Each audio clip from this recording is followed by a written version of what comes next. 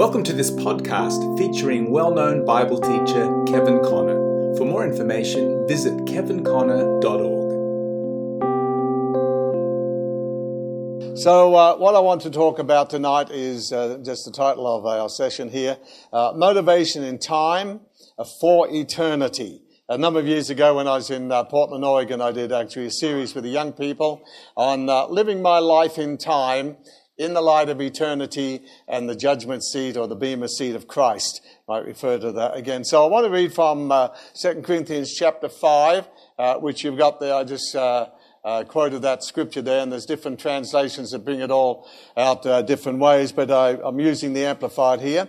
And so it says in 2 Corinthians 5 verse 10, "For we must all appear and be revealed as we are before the judgment seat of Christ." I'll explain that later on. The Greek word, I believe, is bema, the bema seat, "so that each one may receive his pay according to what he has done in the body, whether it be good or evil, considering what his purpose and motive have been, and what he has achieved, been busy with and given himself and his attention to accomplish." So you'll notice I've emboldened three words there, what his purpose is, motive is, and what he have been and what he has achieved or been busy with and given himself and his attention to accomplishing. So purpose and motive. So I want to talk about motivation, time for eternity. So as I've been sharing just some of my own heart experiences, I've looked back over many years now and sort of developed this over the years, is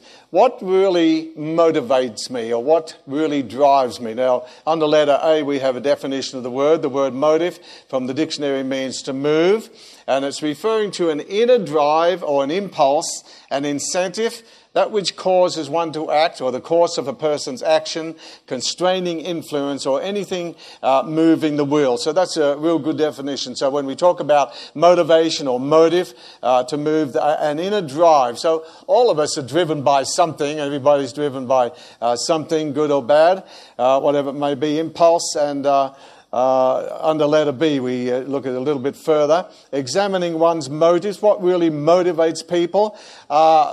Whether you want to hazard a guess, what do you think motivates a lot of politicians? Power. Money? Think that's possible? When we were in America for 10 years, I never could figure out what drove people, what motivated people to run for the presidency there, and the millions of dollars it costs and how they had to sell themselves. Thought, no, that's not my job. Businesses, what motivates businesses? All sorts. Companies, scientists, all the various world isms we've referred to, when you think of communism, fascism, Nazism, communism, Islam. What motivates? What's the inner drive? What drives people? And that's what we're looking at tonight. Educationalists, particularly from those who follow the humanist philosophy. Different religions. What motivates the Mormons, the Latter-day Saints, the JWs, the Jehovah's Witnesses, all of them have something that motivates them, that just drives them. There's an inner impulse that just drives these people from door to door and so forth. What do you think motivates the movie world? Starts with them. I think that's pretty simple. Cults, sports world, and you can list a whole lot of other things.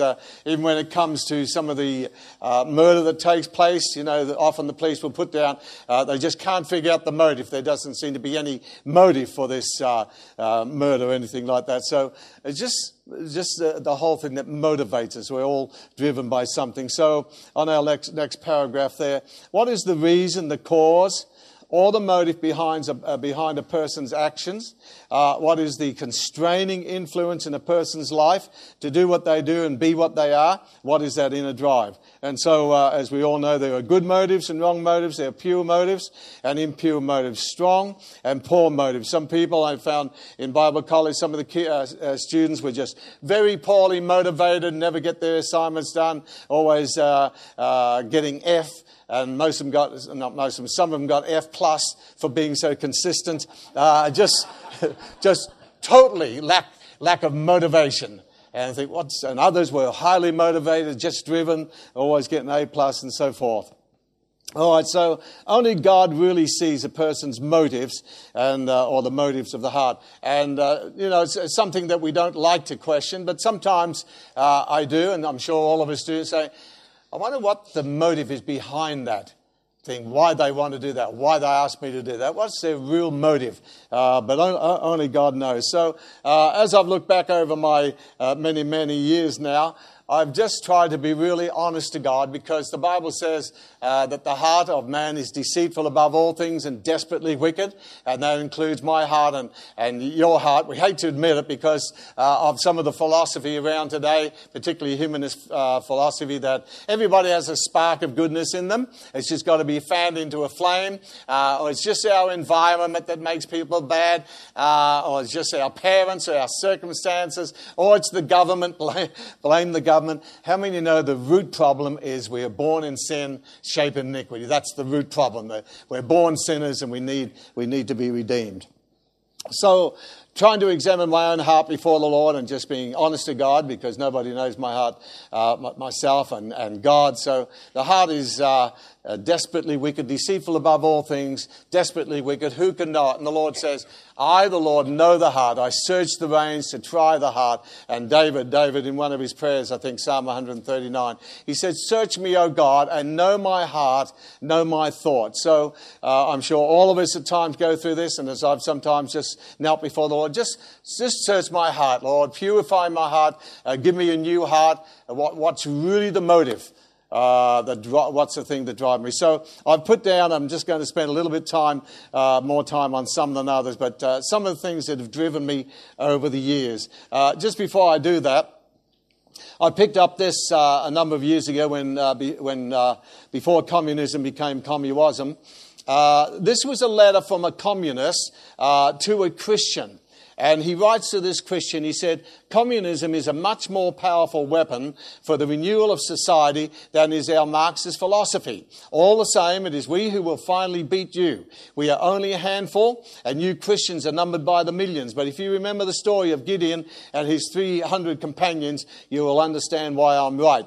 We communists do not play with words. We are realists, and seeing that we are to achieve our object, we know how to obtain the means. Of our salaries and wages, we keep only what is strictly necessary. We give up the rest for propaganda purposes. To this propaganda, we also consecrate all our free time and part of our holidays. You Christians, however, give only a little time and hardly any money for the spreading of the gospel of Christ. How can anyone believe in the supreme value of this gospel if you do not practice it, if you do not spread it, and if you sacrifice neither time nor money for it? Believe me, it is we communists who will win, for we believe in our communist message, and we are ready to sacrifice everything. Even something I can't read that's blotted out a bit. Even our life, something about social justice shall triumph. But you people, you Christians, are afraid to soil your hands. That's a pretty good challenge, isn't it, from a ex-communist who maybe is dead and knows better now. But what motivates us? All right, so I just want to work through some of these and spend a little bit more time, as I said, on some more than the others. So as I've tried to be honest before God and be honest with you in bits and pieces I've shared with you here, I'll just say, well, what has motivated me over some 55 years now? What is really driving me? So I had to check my heart out and try to just to be honest to God. So I tried to get this for the PowerPoint, but didn't quite make it. All right, so number one for your first fill in here, major things which have motivated me over the years. Number one, a deep appreciation for the mercy of God in my life. And I think we can all say amen to that. A deep appreciation for the mercy of God in my life. I'll say that one more time, and I'd like to. I'll turn over to Romans while you're writing there. So, a deep appreciation for the mercy of God in my life. Now, as I've worked through Romans in my study over the time, I found that the word mercy is used. 2, 4, 6, 8, 10, about 12 or more times in like Romans 9 and right through to 11. So, I just want to look at a few verses here.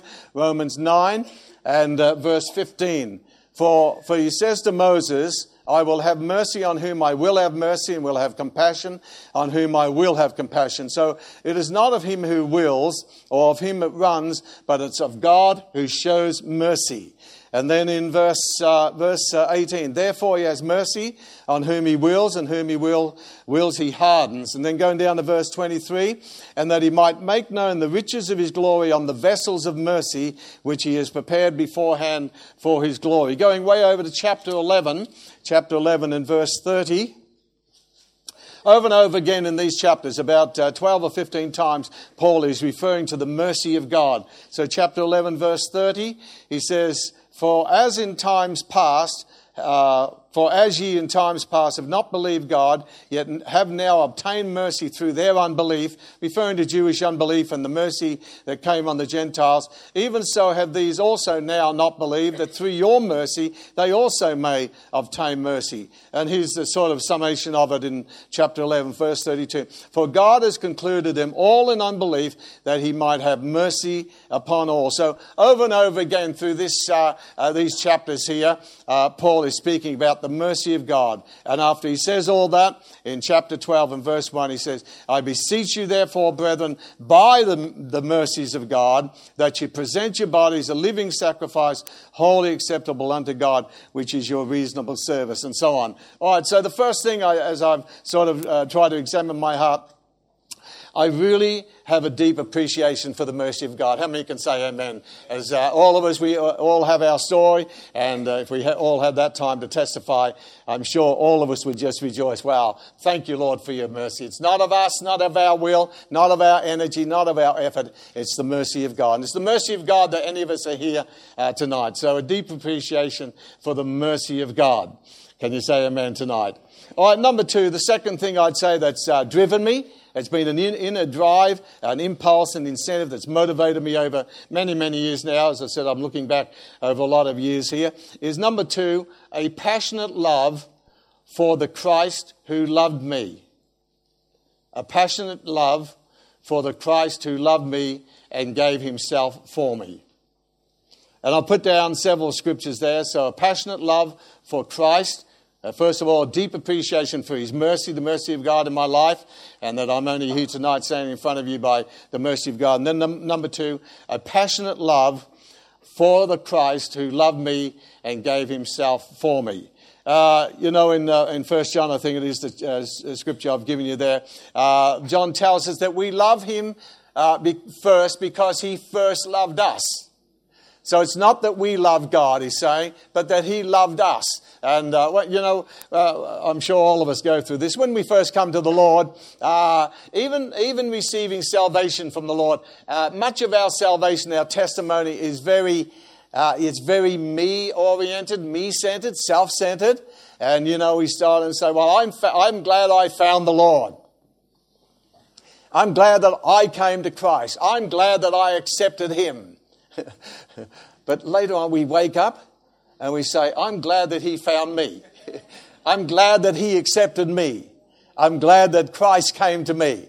We sort of get it more from a God-centered point of view. So, just a passionate love for the Christ who loved me and gave himself for me.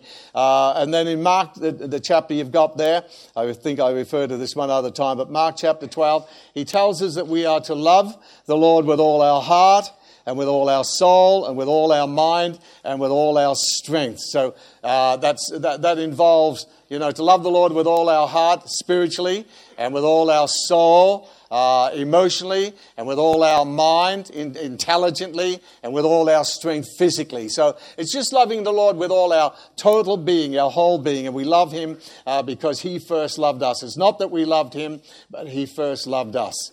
All right, so a passionate love for the Christ who loved me and gave himself for me. Number three, the third thing that has motivated me over many years now is a deep hunger for the Word of God. A deep hunger for the Word of God. If people do not, let me say that again then, a deep hunger for the Word of God. It's interesting that when people get sick physically, they lose their appetite. And when people are sick spiritually, they lose their appetite for the Word of God. A good appetite is a sign of good health. And that's naturally and spiritually. So loving the Word of God. And looking at some of these tremendous scriptures here, I've tried to scribble a little bit out here.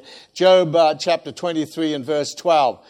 He says that he just hungered for the Word of God. He loved the Word. Jeremiah chapter 15 and verse 16, you've got that there. He said, your Word was found, when your Word was found, it was the joy and the rejoicing of my heart. Just a passionate love for the Word. Turn over to Psalm 19, and you might like to add this little bit here on Psalm 19. So having a deep hunger for the Word of God, the inexhaustible Word of God. If you haven't already got this somewhere in your mind, it's interesting that there are 3 major word psalms, and they all sort of involved like this: Psalm 1, Psalm 19. Or Psalm 1, Psalm 19, and Psalm 1, Psalm 119. So just think of Psalm 1, and then Psalm 19, and Psalm 119. They are all strong word psalms. And so in Psalm 19, listen to what David says. With all the busyness of David being king and running a kingdom and fixing up the Philistines and sorting them out, he had a passionate love for the Word of God. So he says in verse 7, Psalm 19 verse 7, the law of the Lord is perfect. What does it do? Converts the soul. The testimony of the Lord is sure. What does it do? Makes wise the simple. The statutes of the Lord are right. What does it do? Rejoicing the heart. The commandment of the Lord is pure, enlightening the eyes. And then number 9, the fear of the Lord is clean. It endures forever. The judgments of the Lord are true and righteous altogether. And so after just declaring about the law of the Lord, the testimony, the statutes, the commandments, the fear of the Lord, and the judgments of the Lord, 6 designations for the word there. He says, more to be desired are they than gold, yea, than much fine gold, sweeter also than honey and the honeycomb. Moreover, by them is your servant warned, and in keeping them, of them there is great reward. And then we looked at that scripture last week. Who can understand his errors? Cleanse thou me from secret faults. Keep back your servant also from presumptuous sins. Let them not have dominion over me. Then shall I be upright, and I shall be innocent from the great transgression. Then he closes the psalm by saying this: let the words of my mouth and the meditation of my heart be acceptable in your sight, O Lord, my strength and my Redeemer. And right through David's Psalms, you see just that tremendous passion he had for the Word of God. And, the Lord's Word is like a love letter to us. And the more we know Him, the more we love Him, the more we love His Word. And, this may be a shock, but you see, the Bible was not written to the unbeliever. The Bible was not written to sinners. It was written to God's people. And as God's people share and get the Word in there, then we share it to those who are outside of Christ. But it's, so in a sinner, over my years, I've seen people get hold of the Bible and say, it's all double Dutch to me. Or it's Greek or Hebrew. I don't understand things. Well, you don't know the author.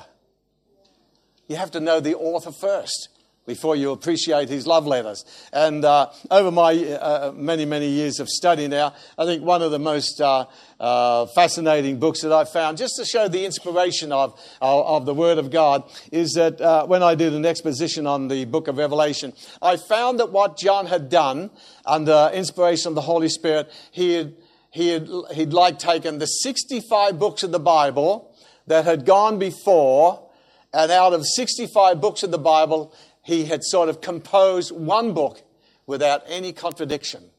So John had taken bits from Genesis, Exodus, Leviticus, Numbers, Deuteronomy, Deuteronomy, Joshua, Judges, and so forth, right through the 65 books of the Bible, and he'd taken sort of a little bit out of each of those books and composed, under the inspiration of the Holy Spirit, one book, the 66th book, the book of Revelation, without any contradiction. How many think that's the miracle of inspiration? Nobody could do that. That's the miracle of inspiration. So over the years, just the more I've loved him, the more I love him and love his word. So a deep hunger for the word of God. So the more we love him, the more we'll love his correspondence to us. As I said, if we're not hungry for the word of God, then there's something wrong with us. We're sick spiritually. All right, number 4, fourth thing that's motivated me over the years, as far as I know my own heart here, is a passion for lost souls. A passion for lost souls. Because as I often say to Reen when we go shopping, particularly to the $2 shop, whatever, I often say to Reen, look at all these people there. How are we going to reach them? How can we reach them? How can we touch them? Lost souls going to a Christless eternity. I think, how can we do it, Lord? How many would like to force people to become Christians and force them to accept Christ? But you can't do that. You see, God has given us a free will, and He respects everybody's free will, and He won't force us to accept Christ. He won't force us to go to heaven. I mean, how many would like to get to heaven and say, well, what are you doing in heaven? Well, I didn't want to come here. I was forced to come to heaven. That would turn heaven into hell, wouldn't it? See? God only wants those who love Him and voluntarily surrender their will to His will. So, but I still have that passion for lost souls. And I know some of my younger days when, yes, I almost went out of my mind just driving because I was driven under this thing that back in my day, 720 souls were going to Christ's eternity every minute, and they would be screaming at me in hell because it was my fault and their blood would be on my hands. And so I went through a lot of torment trying to sort this thing out. Yeah, that's a story in itself. Turn over to 2 Corinthians chapter 5, and Paul sort of puts it this way, 2 Corinthians chapter 5. All right, 2 Corinthians chapter 5, and pick up in the verses I put there. I'll pick up in verse 9. We'll be coming back to that in due time. He says, whether we labour, therefore we make it our aim, whether present or absent, or whether we labour, whether present or absent, that to be well-pleasing to Him. For we must all appear before the judgment seat of Christ, that each one may receive the things done in the body, according to what he has done, whether good or bad. Knowing therefore the terror of the Lord. So this is what motivated Paul, drove him. Knowing therefore the terror of the Lord, we persuade men. But we are well known to God, and I also trust well known in your consciences. For we do not commend ourselves again to you, but give you opportunity to boast on our behalf, that you may have somewhat to answer them which glory in appearance and not in heart. For whether we be beside ourselves, it is to God, or whether we be sober, it is for your cause. And here, listen to verse 14. For the love of Christ constrains us. So a passion for lost souls. For the love of Christ constrains us, knowing therefore the terror of the Lord, but the love of Christ constrains us. So driving, it compels us. Because we thus judge that if one died for all, then it means that all were dead. And everybody outside of Christ are dead in trespasses and sins. And that He died for all, that they which live, and that's referring to us as believers, should not henceforth live unto themselves, but unto Him which died for them and rose again. So you'll notice Paul's language there, knowing the terror of the Lord. What do you think is the terror of the Lord? The great day of judgment? And heaven and hell issues? When the books are open and everybody stands before the Lord and the books are open. And in today's society, just watching some of the news this morning, how people get away with so many things. It necessitates a day of judgment coming. Because people may escape here on the late planet Earth, but it's all in God's book up there. And it necessitates, otherwise God's holiness, God's justice would be violated. So Paul says, knowing the terror of the Lord, we persuade men. What's that terror? And then he says, what drives him? The love of Christ constrains us. We just thus judge that if one died for all, then it means everybody was dead in trespasses and sins. All right, number 5, the next thing I've looked at my own heart is that's driven me, that's motivated me, is a deep desire to have pure motives in ministry. So let me say that a couple of more times. So a deep desire to have pure motives in ministry. I've had to ask myself, what is my motive for being involved in preaching the Word, in ministry of the Word? What's my real motive? Do you know what it is? It's because I couldn't get a job. I'm in the ministry because it's the battle of the unemployed. You don't believe that, do you? I don't either. No, to tell you the truth, just be very honest with you, I never wanted to be involved in ministry.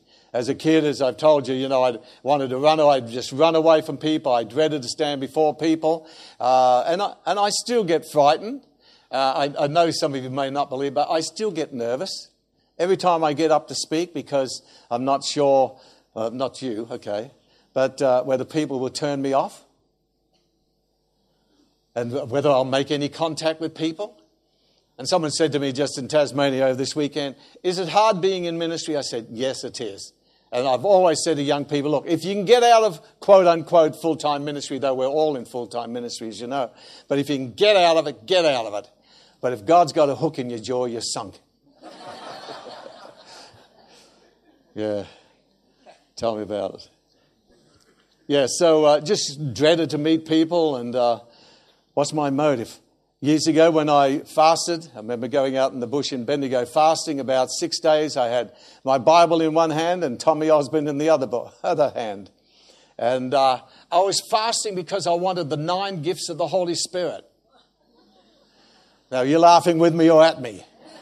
So after I'd lost all that good food and lost that weight, and I remember getting into the car, and I was so weak, I lifted my foot on the accelerator and staggered home, broke my fast on bananas and a bit of steak and nearly died, You read all about it in the book of Acts, chapter 666 by Kevin Conner. So I felt the Lord say to me, what's your motive? Felt the Lord challenge me, what's your motive? Why do you want the 9 gifts of the Spirit? What's your motive? Is it to build your own kingdom? Is it to build your own church? Is it to build your own denomination? What's your motive? Well, at the time, I didn't have good motives. I wanted to be God's man of paste and flour, faith and power. Some of our younger days in New Zealand, when there was a bit of tent evangelism on, this brother, he was too holy and too anointed to come out and sit with the people because he would lose the anointing. So he'd wait in the back of the tent there and wait till all the singing was over and all the offerings had been taken up. And then they say, and now we introduce to you God's man of faith and power. And he come rushing in. And this one night, this brother, he came rushing in and tripped over the carpet and landed flat on his face. And he got the message. If he had have come in the way he did, he would have gone out standing up. But if he had to come in on his face, flat before the Lord. So how many know the Lord has humble pie for all of us? He's got a big refrigerator full of it. Mm-hmm. Grabs you by the nose, takes you over the refrigerator and says, open your mouth, here's some humble pie. And if God doesn't do it, he's got a lot of his kids that will do it for you.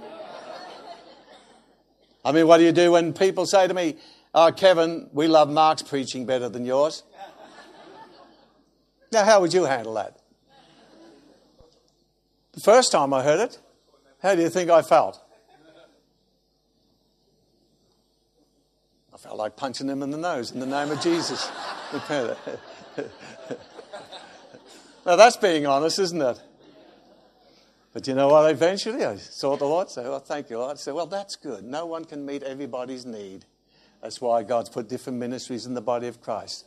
So I'm blessed if people say to me, oh, I enjoy your teaching better than Mark. No, don't.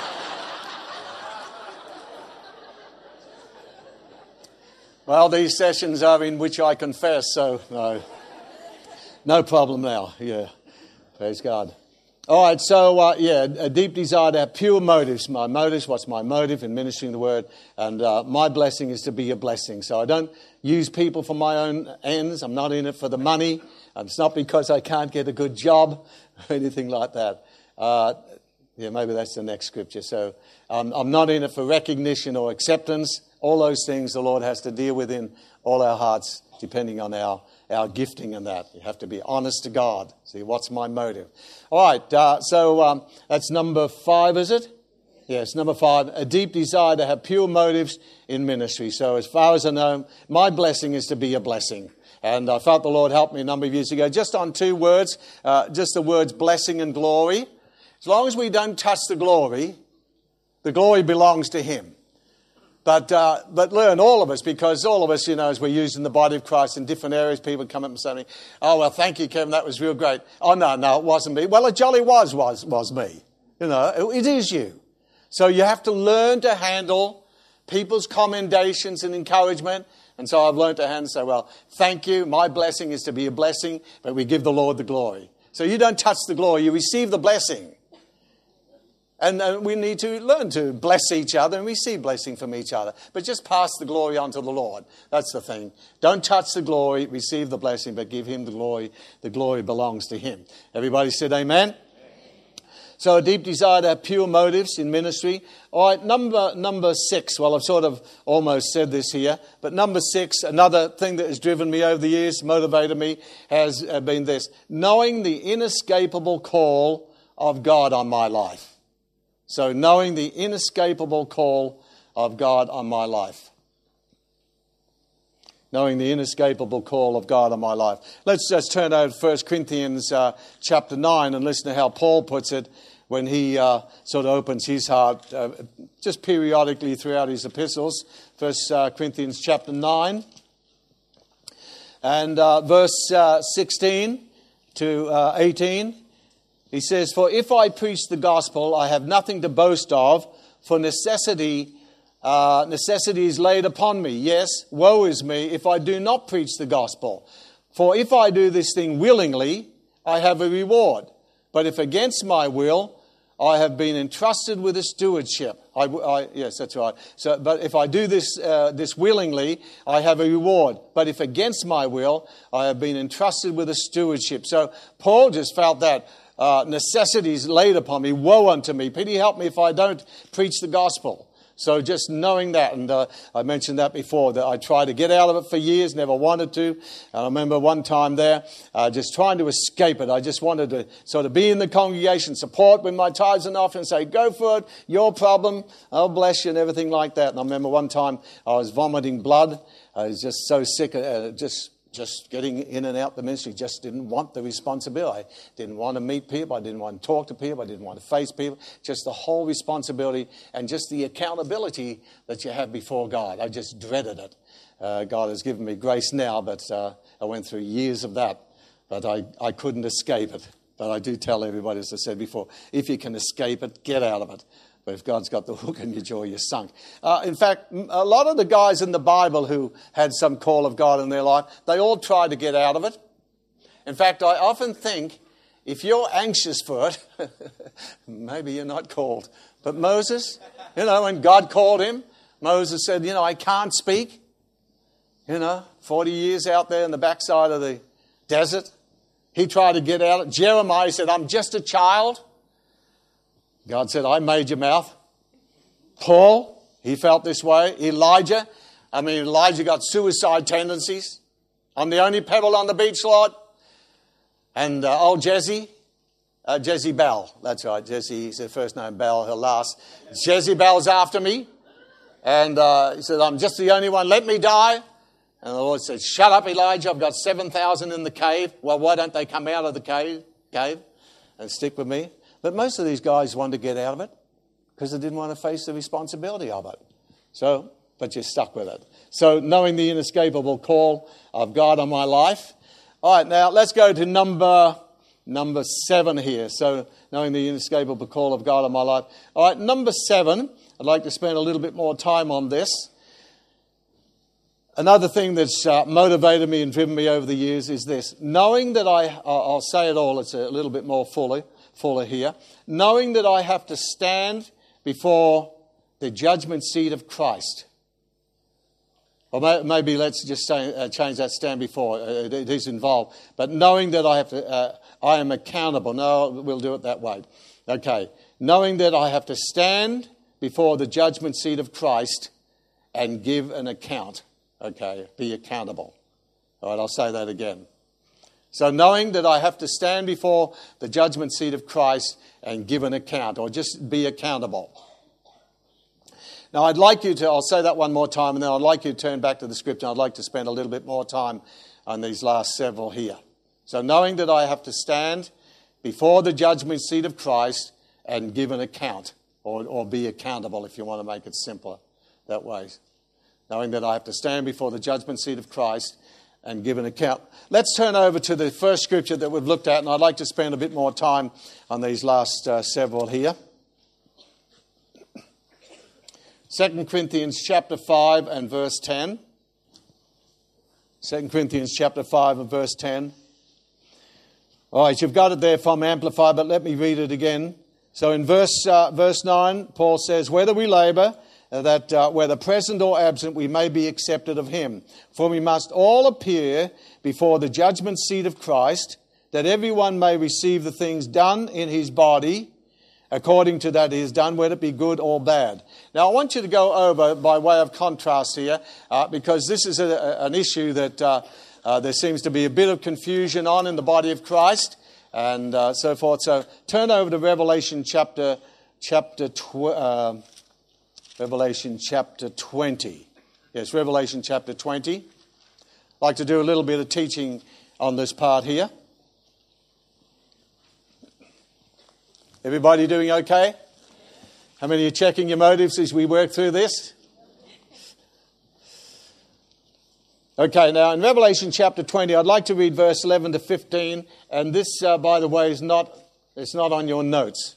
But I'd like you to put it down, then let me talk to you about this for a bit.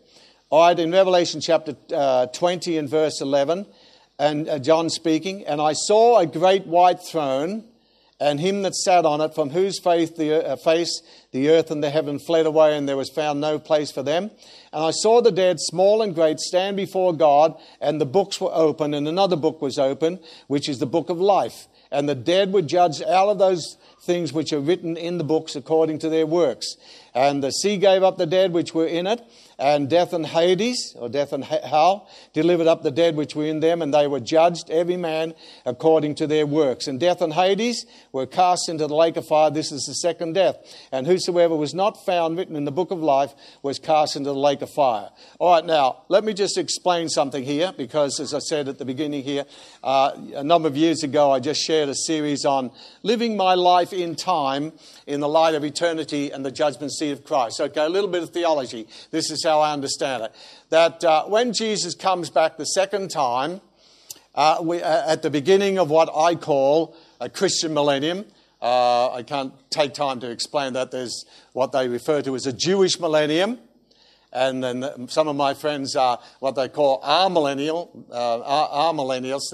They're in the 1,000 years rest now. And the devil's bound now, and the devil's not deceiving the nations. I have a lot of friends in that school. I tease them. I say, well, if the devil's not deceiving the nations now, and he's already bound in the bottomless pit, who's carrying on his job? They say, well, he's on a long chain. And being an Australian, which Americans don't understand, I say, well, why don't you pull it? Because they press a button, you know. That's deception. So I am what I call a Christian millennialist. I believe in a Christian millennium. No rebuild temples, no animal sacrifices, no bells and smells, incense and nonsense, any of that stuff. Jesus is king, and you and I are in his kingdom. All right, that's a big subject. Actually, there's a textbook in the bookstore written by a close friend of mine on that, called the Christian millennium. All right, so what I believe happens that when Jesus comes back the second time, there's a resurrection there.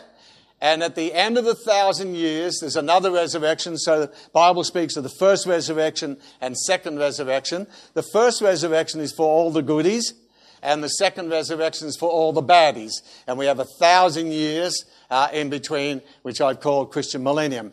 Now, when this happens, when Christ comes the second time, the dead in Christ rise first, and I think I might have mentioned this before. Someone told me that the Baptists are going to be the first in the rapture. I said, where do you get that from in the Bible? They said, well, it says the dead in Christ will rise first. A Baptist told me that. I'm not saying it, okay? I'm just quoting somebody. All right. Any Baptists here? Will you forgive me? Okay. All right. So, so I believe Jesus comes the second time. There's a resurrection, and then the dead in Christ rise first. And we which are alive and remain shall be caught up together to meet them in the air. So we have a second coming, resurrection, and then a judgment seat. At the end of the 1,000 years, we have second resurrection and a judgment again. But this is the great white throne judgment. Now, let me explain something here, because this is one of the things that's driven me, motivated me over the years. Because We know that when Jesus Christ died on the cross, he was judged for our sins. How many can say amen on that?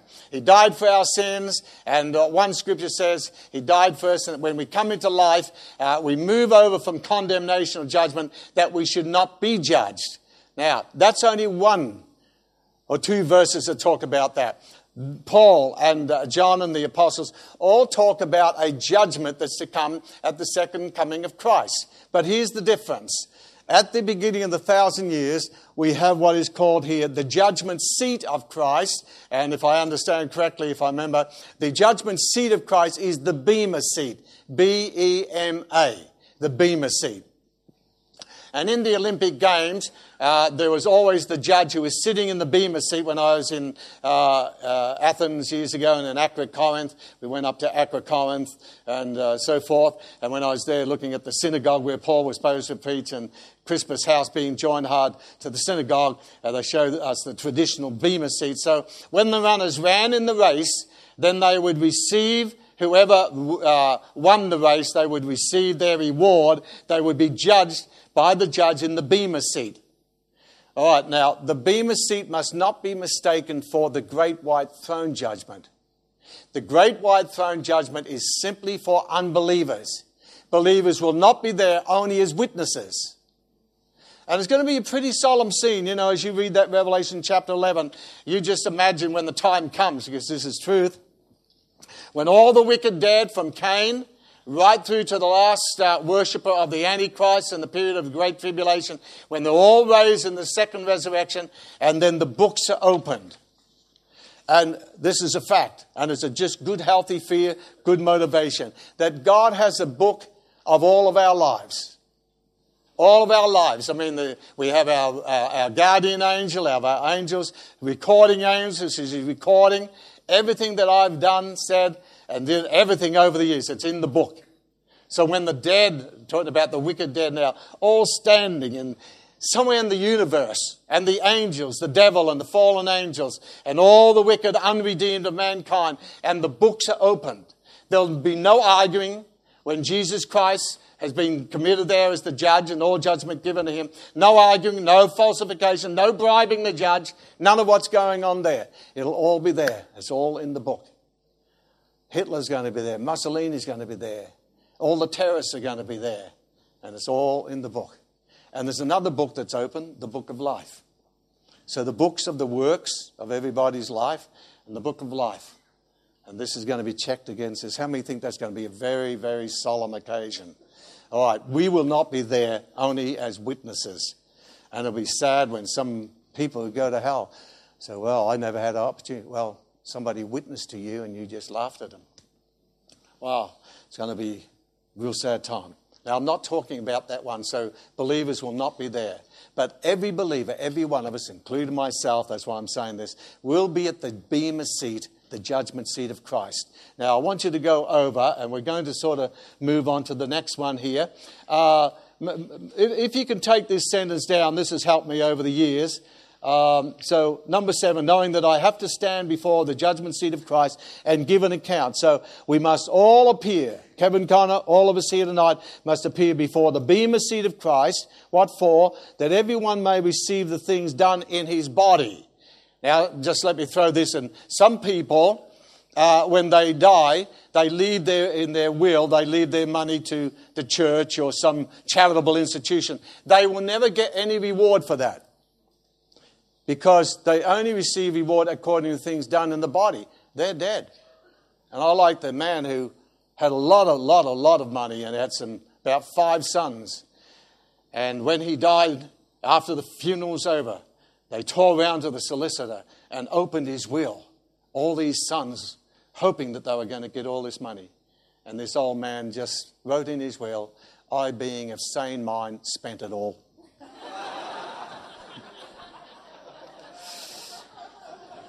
Settle it. All right, so we are judged according to deeds done in the body, whether they be good or bad. So, whatever I've done, it's all there in the book. Now, I want you to go over, and we're going to go to the next one here, number 8. Number 8. And I'll give you the fill-in because I want to link these two here. We've just got 2 or 3 more here. All right, so it's important for us to understand the distinction between the judgment seat of Christ and the great white throne judgment. 1,000 years apart, one for the goodies, one for the baddies, so forth. Okay, now, number 8, another thing that's driven me over the years is a strong, and I'll explain this, a strong desire to receive the Lord's rewards. Okay, a strong desire to receive the Lord's rewards. All right, let me explain that. So, number 8, a strong desire to receive the Lord's rewards. And the Bible, there's plenty of scriptures about the Lord wants to reward his saints. We do it in college, have kids come and receive their reward, hard work that they've done, so forth. All right, 1 Corinthians chapter 3. 1 Corinthians chapter 3. And let me read some scriptures here. It's something I use periodically.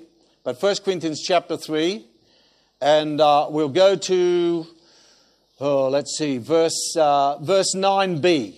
Okay, 1 Corinthians 3, 9b. It's on your notes there. Paul says, you are God's building, according to the grace of God, which is given unto me as a wise master builder. I have laid the foundation, another builds thereon. But let every man take heed how he builds thereupon. For other foundation can no man lay than that is laid, which is Jesus Christ. Now, if any man build upon this foundation, gold, silver, precious stones, wood, hay, stubble, every man's work shall be made manifest, for the day shall declare it. Because it shall be revealed by fire, and the fire shall test or try every man's work of what sort it is. If any man's work abide, which he hath built thereon, he shall receive a reward. So a strong desire to receive the Lord's reward. If any man's work shall be burned, he shall suffer loss. Let me qualify that. It's nothing to do with losing your salvation. Not in this case. Okay, nothing to do with losing salvation. It's just he loses the reward.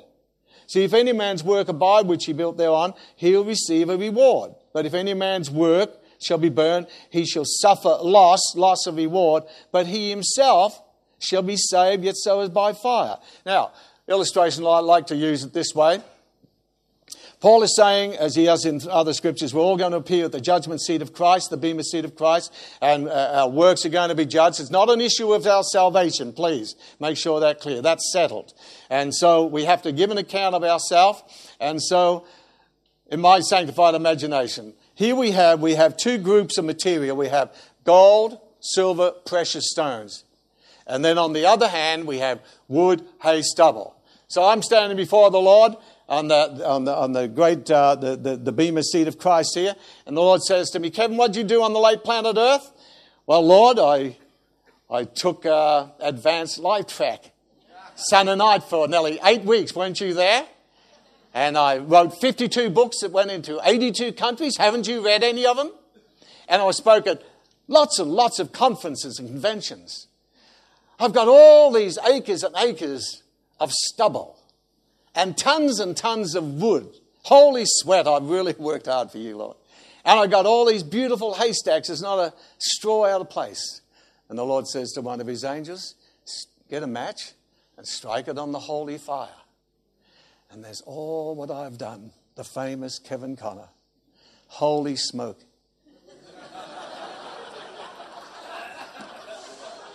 Yeah, you better not laugh over me. Okay, yeah, you can. Yes, your turn's coming. Okay. So everything that I've done, what happens to it? It's reduced to a heap of ashes. Now, have you ever heard about the scripture where Jesus is going to wipe away tears from our eyes? He's going to do it then. Think, Lord, what did I do it for? What was my motive? Everything I've done, worked hard for, all my books and everything like that and conference, just up in holy smoke, and all I've got is a heap of ashes.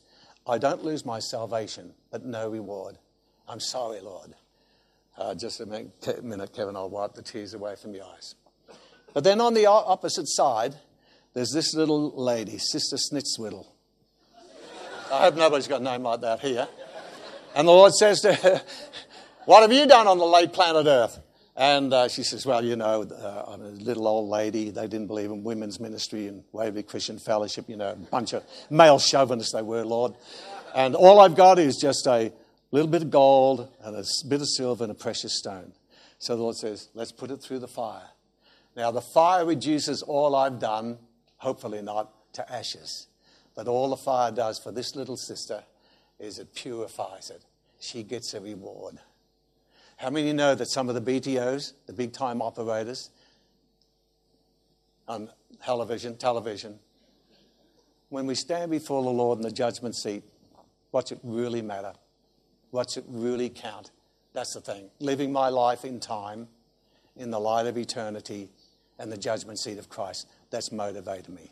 So I haven't got time to develop this, but see, if we use it just in an allegorical way, gold, silver, precious stones. Gold is what I do according to the Word of God. Silver, is it motivated by the Spirit of God? And precious stones, is it done by the love of God? I'll say that again. Gold, is it according to the Word of God? Silver, is it motivated by the Spirit of God? And precious stones, is it motivated or done by the love of God? Okay.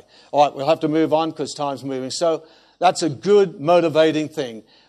Not an issue of salvation, but an issue of rewards. The greatest reward that I would like to have, and you can say amen with me, is just to hear the Lord say, well done, good and faithful servant. Enter into the joy of the Lord. That's the greatest thing. I'd like to hear that from Jesus. So just check my motives. Okay, let's move on for our last couple here, for our times through. All right, number 9, another thing that's motivated me is a knowing. I'll explain this quickly here. A knowing that obedience to light and truth determines my resurrection glory. Okay, I'll say that again. A knowing that obedience to light and truth determines my or our resurrection glory. One more time, and then I'd like you to look at this scripture quickly. We've just got a couple more here. So, a knowing that obedience to light and truth determines resurrection glory. In the Psalm, I think I put on your scripture there. Yes, I put it there. Psalm 43, where the psalmist says, "Send out your light and your truth. Let them lead. Let them guide me." So God, over the years and over church history, has been sending out light and truth. Now, how we respond to it. So listen to what Paul says. When he's talking about the resurrection body, he says in 1 Corinthians chapter 15, and the verses I've given you there, verse 39, he says, "All flesh is not the same flesh, but there is one kind of flesh of men, another flesh of animals, another of fish, another of birds. There are also celestial bodies and terrestrial bodies, but the glory of the celestial is one and the glory of the terrestrial is another." Now listen to verse 41, 42. "There is one glory of the sun, another glory of the moon, and another glory of the stars. For one stars differ from one another star in from another star in glory." Now listen to it. "So also is the resurrection of the dead." Now this is what I believe. That in the resurrection, there's some people going to come up with the glory of the sun, and some will come up in the resurrection glory of the moon, and some will come up in the glory of the stars. The different stars vary in their glory. Twinkle, twinkle, little star, how I wonder what you are. In Revelation chapter 12, we have a woman, which I believe points to the church as the bride of Christ, the true church, that she's clothed with the sun. She's standing on the moon, and she has a diadem of 12 stars. So, as I see this, and we haven't got time to develop it too much, but just to say that what determines people's resurrection glory? Now listen carefully to me here. Just got a couple of more minutes, but listen carefully to me. Years ago, as I've told you, I was what I call an unbelieving believer. I didn't believe in water baptism, didn't believe in gifts of the Spirit, didn't believe in communion, didn't believe in speaking in tongues. I did believe in Jesus. I was an unbelieving believer. Now, how many think these things really matter to God?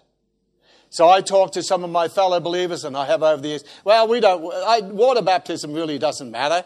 Communion really doesn't matter. It's only a ceremony. Speaking in tongues and all these things, God doesn't care about that. The main thing is to get saved. Okay, if those things don't matter, why even bother with them? But you see, we determine, now let me ask this question. Who determines our resurrection glory? Does the Lord? No, we do. We determine resurrection glory by our obedience to light and truth.